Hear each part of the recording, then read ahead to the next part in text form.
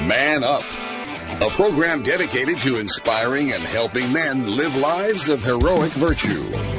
And now, it's time to man up. Welcome to Man Up on Iowa Catholic Radio. I am Joe Stopulus. We are broadcasting on the Iowa Catholic Radio Network. And today I'm going to be joined by my good friend Brian Gonzalez. He's the most famous as the development director at Intervisions. We've had him on in the past to discuss that. And today I'm going to have him on to discuss the Latin Mass and what all the things that come along with it. Why go to the Latin Mass? I have a lot of questions for him, and there'll be no one better to have on than Brian. So let's start in prayer. In the name of the Father, and the Son, and the Holy Spirit. Amen. Saint Michael the Archangel, defend us in battle. Be our protection against the wickedness and the snares of the devil. May God rebuke him, we humbly pray, and do thou, O Prince of the heavenly host, by the power of God, cast into hell Satan and all the evil spirits who prowl about the world, seeking the ruin of souls. Amen. In the name of the Father, and the Son, and the Holy Spirit. Amen. So, I listen to a lot of podcasts, a lot of speakers, and I'll tell you, it's a growing thing in the Catholic world today, which is the Latin Mass. If you're on Twitter, you'll see some wars sometimes with the Latin Mass versus Norvis Ordo, something like that. I'll get it right one of these times. You'll see a lot of these spats back and forth. At the same time, I know from conversations of people I love and trust that the Latin Mass has a ton of good fruit. It's bearing lots of good fruit. And you guys are going to come along with me on this ride today. Of learning. I've been to a couple in my life, not recently. So I've got a lot of questions for Brian, and I think this is a growing movement within the church. I really do. I think there's a lot of great things that are coming out of it. And I think most recently, if you saw the Shia LaBeouf interview with Father Barron, Bishop Barron, you saw that there's fruit right there, right? There's somebody whose life was changed to come into the Catholic Church because of the Latin Mass. It was a huge part of it. I think you're hearing all sorts of stories about this. So we are blessed here in Des Moines to have a Latin Mass, and Brian Gonzalez is very involved with that. So we're going to head to a short break, and when we return, we'll have on Brian Gonzalez to discuss the Latin Mass.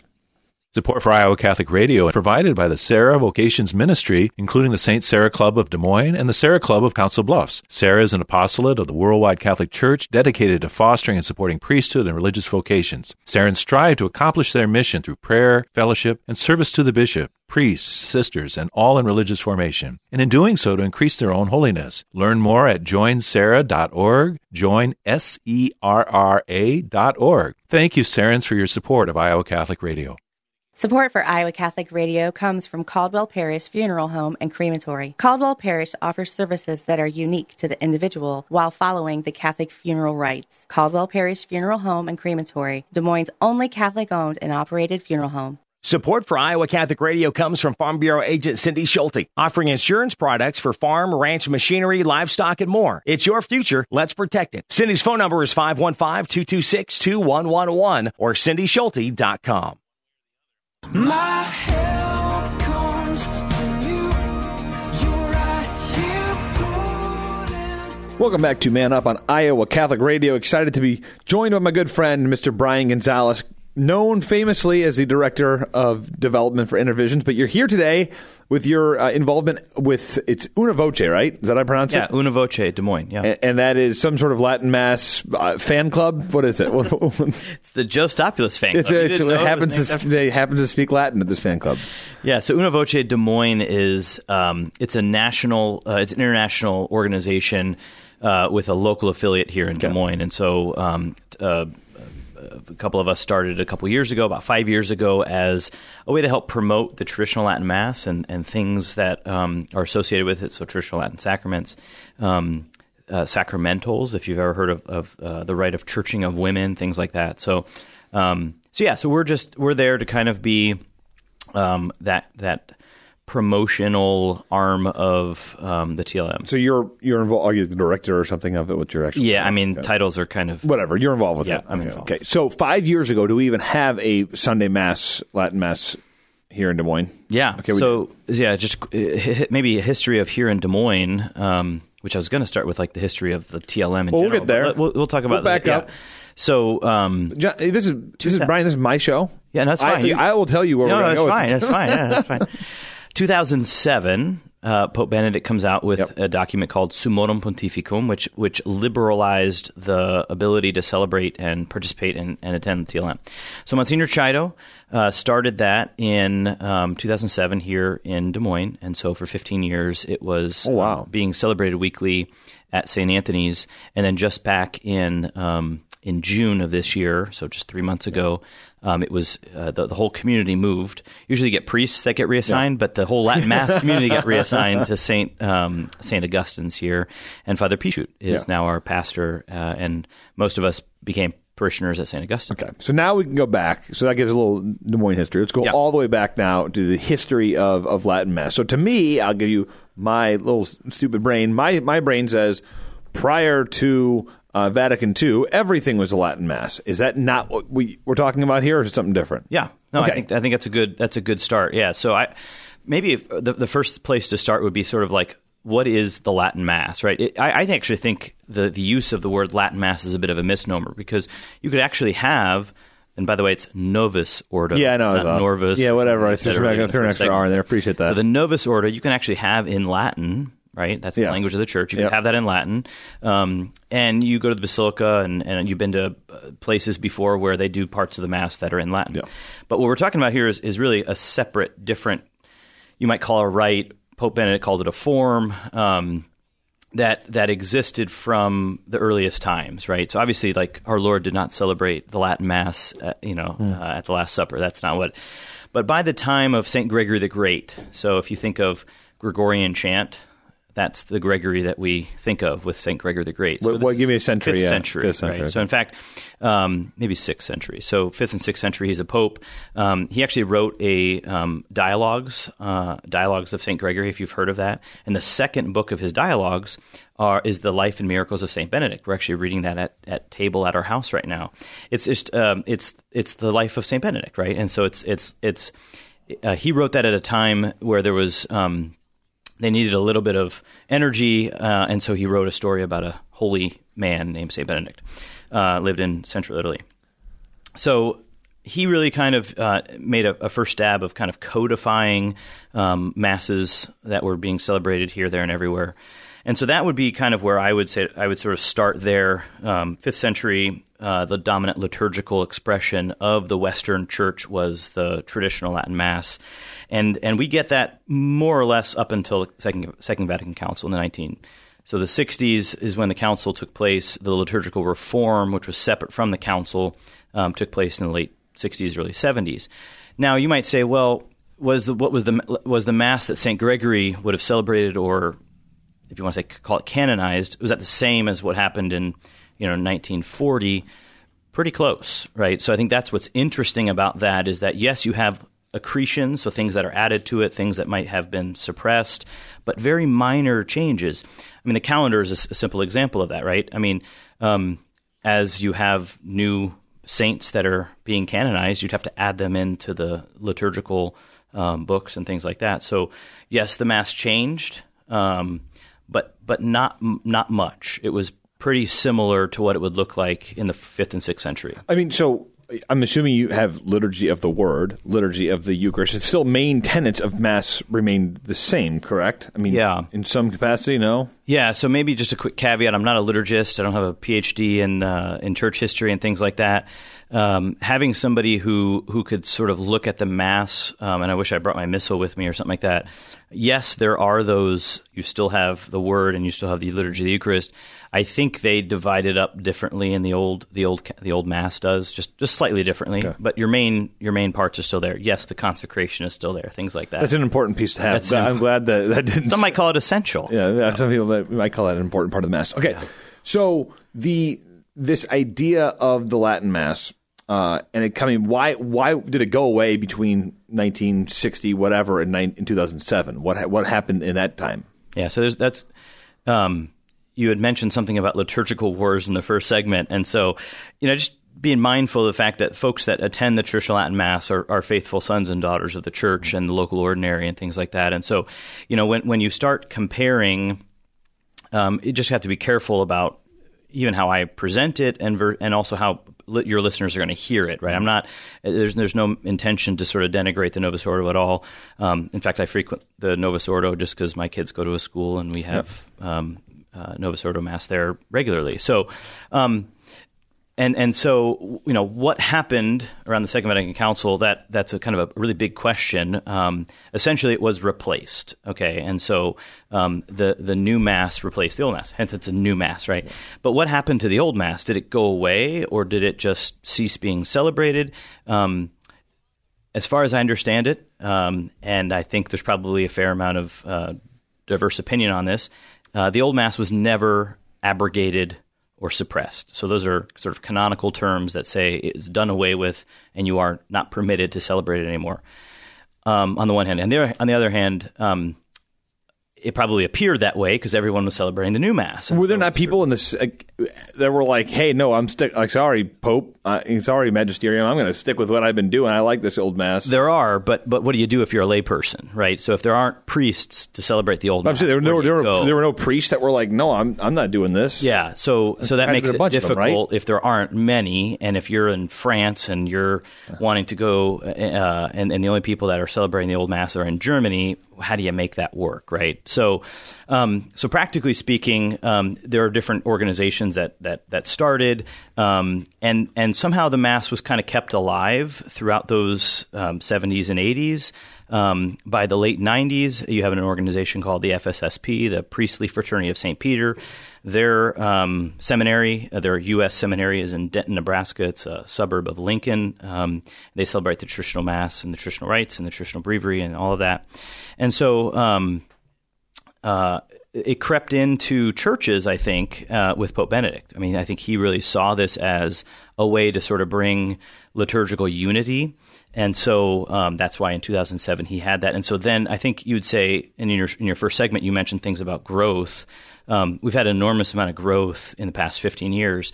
We weren't around, that is, my family wasn't around here in Des Moines in 2007, but 30 or 40 people in the basement, in the crypt, as they call it, at St. Anthony's.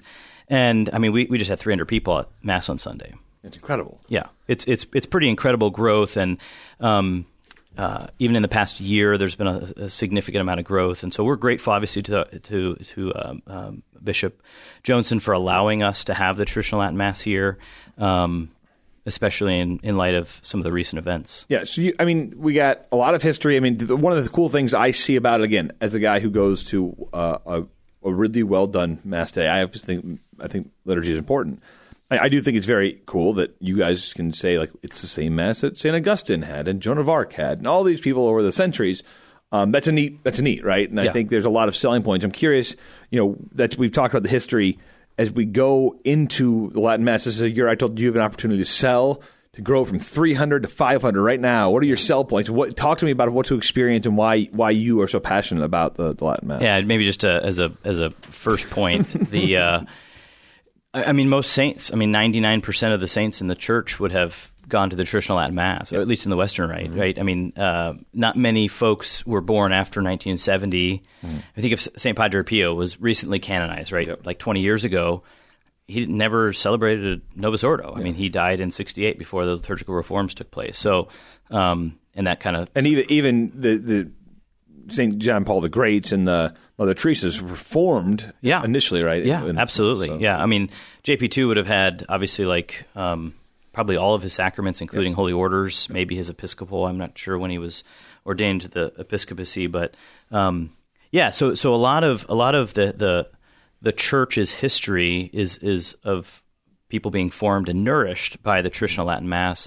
And maybe I'll just put a plug in, because it's not just the Mass, it's the sacraments too. And so I think you've been to some of our kids have been baptized, for instance, the traditional Mass. Yeah, yep. Not the traditional Mass, but the traditional baptism. It's a different rite. Yeah. I mean, it's a completely different rite out of a different book. You get all these exorcisms of your five senses and things like that. And there's a procession from the back of the church where you start as a pagan, right? I mean, you're born with original sin. You're not worthy, in a sense, to be in church, and then you kind of process down. You're reciting the creed, and so that's your statement of belief. And then you get up to the front of the church, and you're baptized. And so anyway, the traditional sacraments are beautiful. The breviary itself is beautiful. The calendar These are all things that it's not just the traditional Latin Mass, but it's really kind of the traditional way of living. And it's challenging because we live in a Novus Ordo world. Yeah, so I mean, I've got so many questions. Like, I don't even know where to go. But I mean, so the calendar, great example. Last week we had to rearrange an event that we're supposed to be in the same thing for, and it got moved because of some exaltation of the cross and the second. Which is also in the Novus Ordo. Yeah, but So like that you does- guys, we didn't have special mass that night because Right, of it, whereas you right. guys did. Like, Yeah. there's obviously feast days and things that are different with your calendar, and also like the saint days that you guys are celebrating are different than. Yeah. So why would they be changed? So why did the calendar get changed? Yeah, out so of that? one principle I would say that the Council Fathers used in rearranging the calendar was to remove things out of Lent. So you see the Feast of St.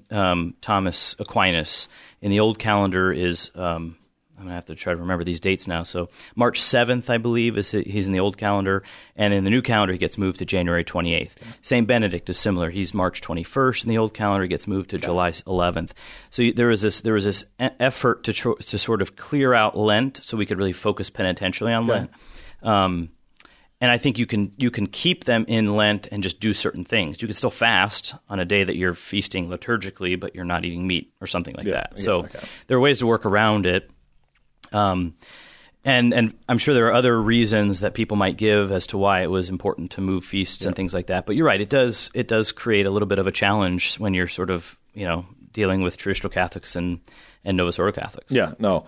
There's also it says here you talk about, I know Ember Days is a big deal to you Yep, guys, and yep. I've tried to get involved with that a little bit here Yeah. and there. I mean, there are lots of different things I think is unique. And I've talked often about embracing the church calendar as a way to like differentiate yourself from the world and really dive deeper into the faith. Yeah. And it feels like you guys kind of just take that to maybe even another level of embracing the church calendar. I mean, these things went away with. I mean, it's some of us should be upset about like, where did Ember Days go? How did I not know about this until you're not quite 40 yet? So, but I mean, and I'll say, like, I've not been good about Ember Days in my life. It's hard to do. And last week was my sort of semi-successful Ember Day.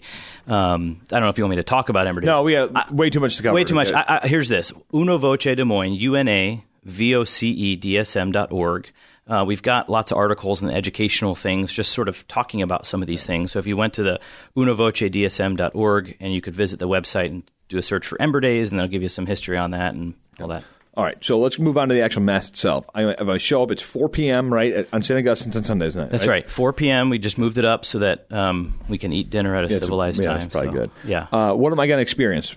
Yeah, for first-timers, which, by the way, we have an article on our website, unvocedSM.org. Go to there and do an 8-week challenge is really what I'd recommend folks who really want to give this the old college try.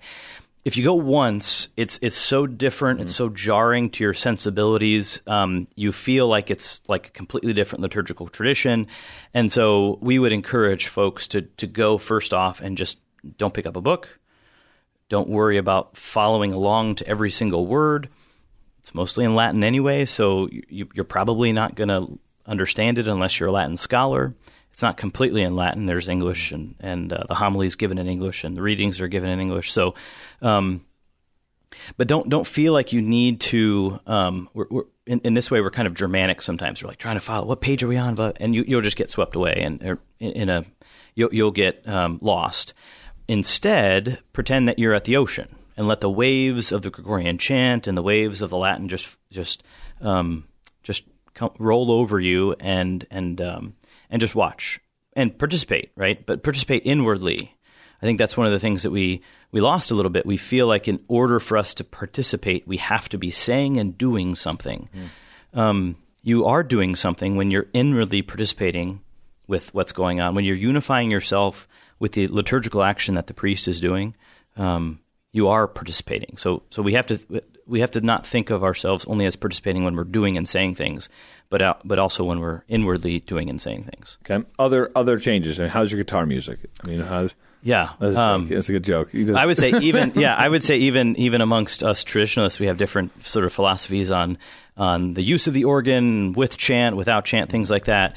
Gregorian chant is obviously a staple of what we do. You have the introit, I think you call it the processional. You have You think it's some sort of alien thing? I don't know, you people. That well, and it's true too. Like even in the Novus Ordo, like there is an introit, or there's that's separate from the processional, That's what we but do. they oftentimes get sort of joined. Yeah. So anyway, you have things that are the same every time and things that are different. Maybe that's a different way of saying it. In the same way that the Novus Ordo, you have different readings, you have different prayers, and so you have commons that are all the same, the Kyrie Sanctus, Gloria Sanctus, and Agnus Dei. And those things are pretty much, they have different tones or tunes, and so if you go often enough, you might pick up on them. You'll understand what's going on. Yeah, There are absolutely. places you'll absolutely understand what's going on. I think for me the biggest difference was the Eucharistic prayer is starkly different. If I remember correctly, it's very less call and response. It's more Father offering this on behalf of the people rather than the people like trying to help Father along kind of thing. Yeah. It's totally, that was to me the most like, oh, this is different. So the preface is still the same with the call and response. The Lord be with you and Yep, with your spirit, right? All of that. The Eucharistic canon. So I would say the traditional Latin Mass doesn't have options, and so if you think of the Novus Ordo, you have 4 Eucharistic prayers that are most commonly used. Although I think there are other options as well that you can use. Mm-hmm. There is no option. There is one, and it's called the canon, and that's long. But that also is in the Novus Ordo. So there are some priests who like to pray that. And they're welcome to do that, obviously. So, all right, so here's what we're going to do, because I have more questions for you. And I thought we'd go 2 episodes, but I'm at least going to keep you around for the next part, the last segment, because I got more questions. So stick around. We're headed to a short break, and we'll be right back. Support for Iowa Catholic Radio is provided by the Sarah Vocations Ministry, including the St. Sarah Club of Des Moines and the Sarah Club of Council Bluffs. Sarah is an apostolate of the Worldwide Catholic Church dedicated to fostering and supporting priesthood and religious vocations. Sarahans strive to accomplish their mission through prayer, fellowship, and service to the bishop, priests, sisters, and all in religious formation, and in doing so to increase their own holiness. Learn more at joinsarah.org, joinserra.org. Thank you, Sarahans, for your support of Iowa Catholic Radio. At Intervisions Healthcare, we see patients with unplanned pregnancies from ages 12 to 43. An unplanned pregnancy is traumatic at any age. For that reason, we specialize in educating, encouraging, and empowering vulnerable and at-risk mothers facing an unexpected pregnancy with the medical information and services necessary for them to make an informed decision. For more information on the free medical services at Intervisions Healthcare, or to support our mission or become a volunteer, visit ivhcare.org. My help comes from you. You're right here pulling. Welcome back to Man Up on Iowa Catholic Radio. I am still joined by Mr. Brian Gonzalez discussing the traditional Latin Mass. Have a few more questions. First up, in the state of Iowa, are there other Latin Masses in Iowa that you know of? yeah, so I would say maybe a year ago when Pope Francis came out with his motu proprio, having bishops reassess the situation of Latin Mass in their diocese, there was probably a consolidation of places. And so I think St. Patrick's in Iowa City, St. Wenceslaus in... That's Iowa City. There's another St. Wenceslaus up in Cedar Rapids. There are multiple. Wow. I know. Okay, here we go. It's like... And they're 30 it's like minutes from each other. Czech population of the world up there, right? And then I don't know where Sioux City is, and then St. Augustine and Des Moines. I know Kansas City's got some. I know Omaha's there, obviously, going around. Okay, so...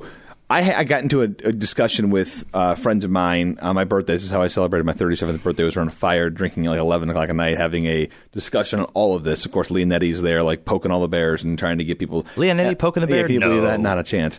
And Bo Bonner and Bud Marr. It was basically all the Iowa Catholic Radio hosts around a fire discussing this stuff. And what I came back to is I really don't care where someone goes to Mass, as long as they are being filled and they're becoming a better person. Yeah. And they're leaving there filled with the love of God to give to the love of neighbor, right? So then I can take what I've gotten. Again, it's not. I'm going to Mass so that I can give God my best, and hopefully, in doing that, I am being changed in a way that I'm a better Christian, right? That's kind of how I view Mass. So the reason we go to the Basilica now is because I believe that I'm getting. It's the highest form of praise and reverence I can give to God, which in some way makes me a better person. I feel like I'm just drawn to it. Okay, so make your case then. Like, why would someone go to the Latin Mass as compared to, I don't know, sure. whatever else? So there's a great ancient maxim that's lex orandi, lex lex orandi, lex credendi, Lex orandi, vivendi. I knew that. Have you heard of this? No, of course not. I made it up. I'm Lex just lying. orandi, lex credendi, lex vivendi. That the law of belief, the law of prayer, starts with the law of prayer, is the law of belief, and it's the law of the living. So what you do at Mass influences how you believe, what you believe, and then how you live. Good. And so I think that what we do at the Latin Mass with the orientation of the priest facing the tabernacle and the orations and the prayers and the Gregorian chant and all of the praying that we do has a specific, if you want to call it, theological belief that influences then how we live. And the moral life is really how we're going to show people that we are Catholic and how we're going to hopefully make it to heaven one day. You know, when I went down to the Clear Creek Abbey this year, it was, you walk in, like, this is unlike, it was kind of like, again, back to the Shia LaBeouf thing. It was so unlike anything I've ever been a part of that it was like almost jarring. Like, oh my gosh, this is so different. Yeah. And I imagine there's some level of that as well. Like, again, if you compare your just like normal kind of Catholic parish to a normal Methodist parish, like there's a lot of overlap. Whereas when I walked into that Clear Creek Abbey, there's no overlap between what's going on at Lutheran Church of Hope and what's going on at the Clear Creek Abbey. Abbey. Stepping out of the profane into the sacred. Yeah, exactly. And that's one argument for why we used Latin as a language. But it's not this normal language that we use every day. Yeah. Yeah. And again, I think it does, it clearly puts you in a different place. When those monks were chanting back and forth in Latin, even just that was enough to say, this is different than even when I've heard it chanted back and forth in English, which I have. It was a different level. Okay, I've made my pitch. Okay, I'm going to go. I'll come back on, or we'll have you back on. I will attend a Latin Mass between. Awesome. Whenever we do it, we'll come back. We'll do round 2. Will be Joe goes to Latin Mass in Des Moines. Hopefully, Father Aquinas isn't listening, and then we'll have you back, and we can talk more about my experience and what I got out of it, and hopefully, you guys continue to attract more and more people to the Latin Mass. So, thanks for having me on. All right, you bet. Thanks for joining me today on Man Up on Iowa Catholic Radio. I am Joe Stopulus. It's time to Man Up. Man Up, inspiring men to live out their call to holiness.